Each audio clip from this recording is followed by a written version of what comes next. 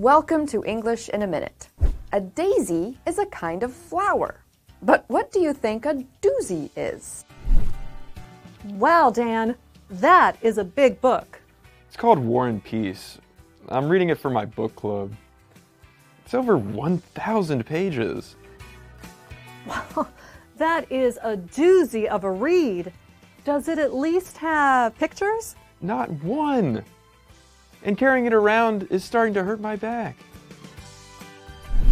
A doozy means something that is extraordinary and unusual. It can also mean difficult to deal with. The word comes from daisy. In the past, daisy described something unusually good. But today, doozy has a much different meaning.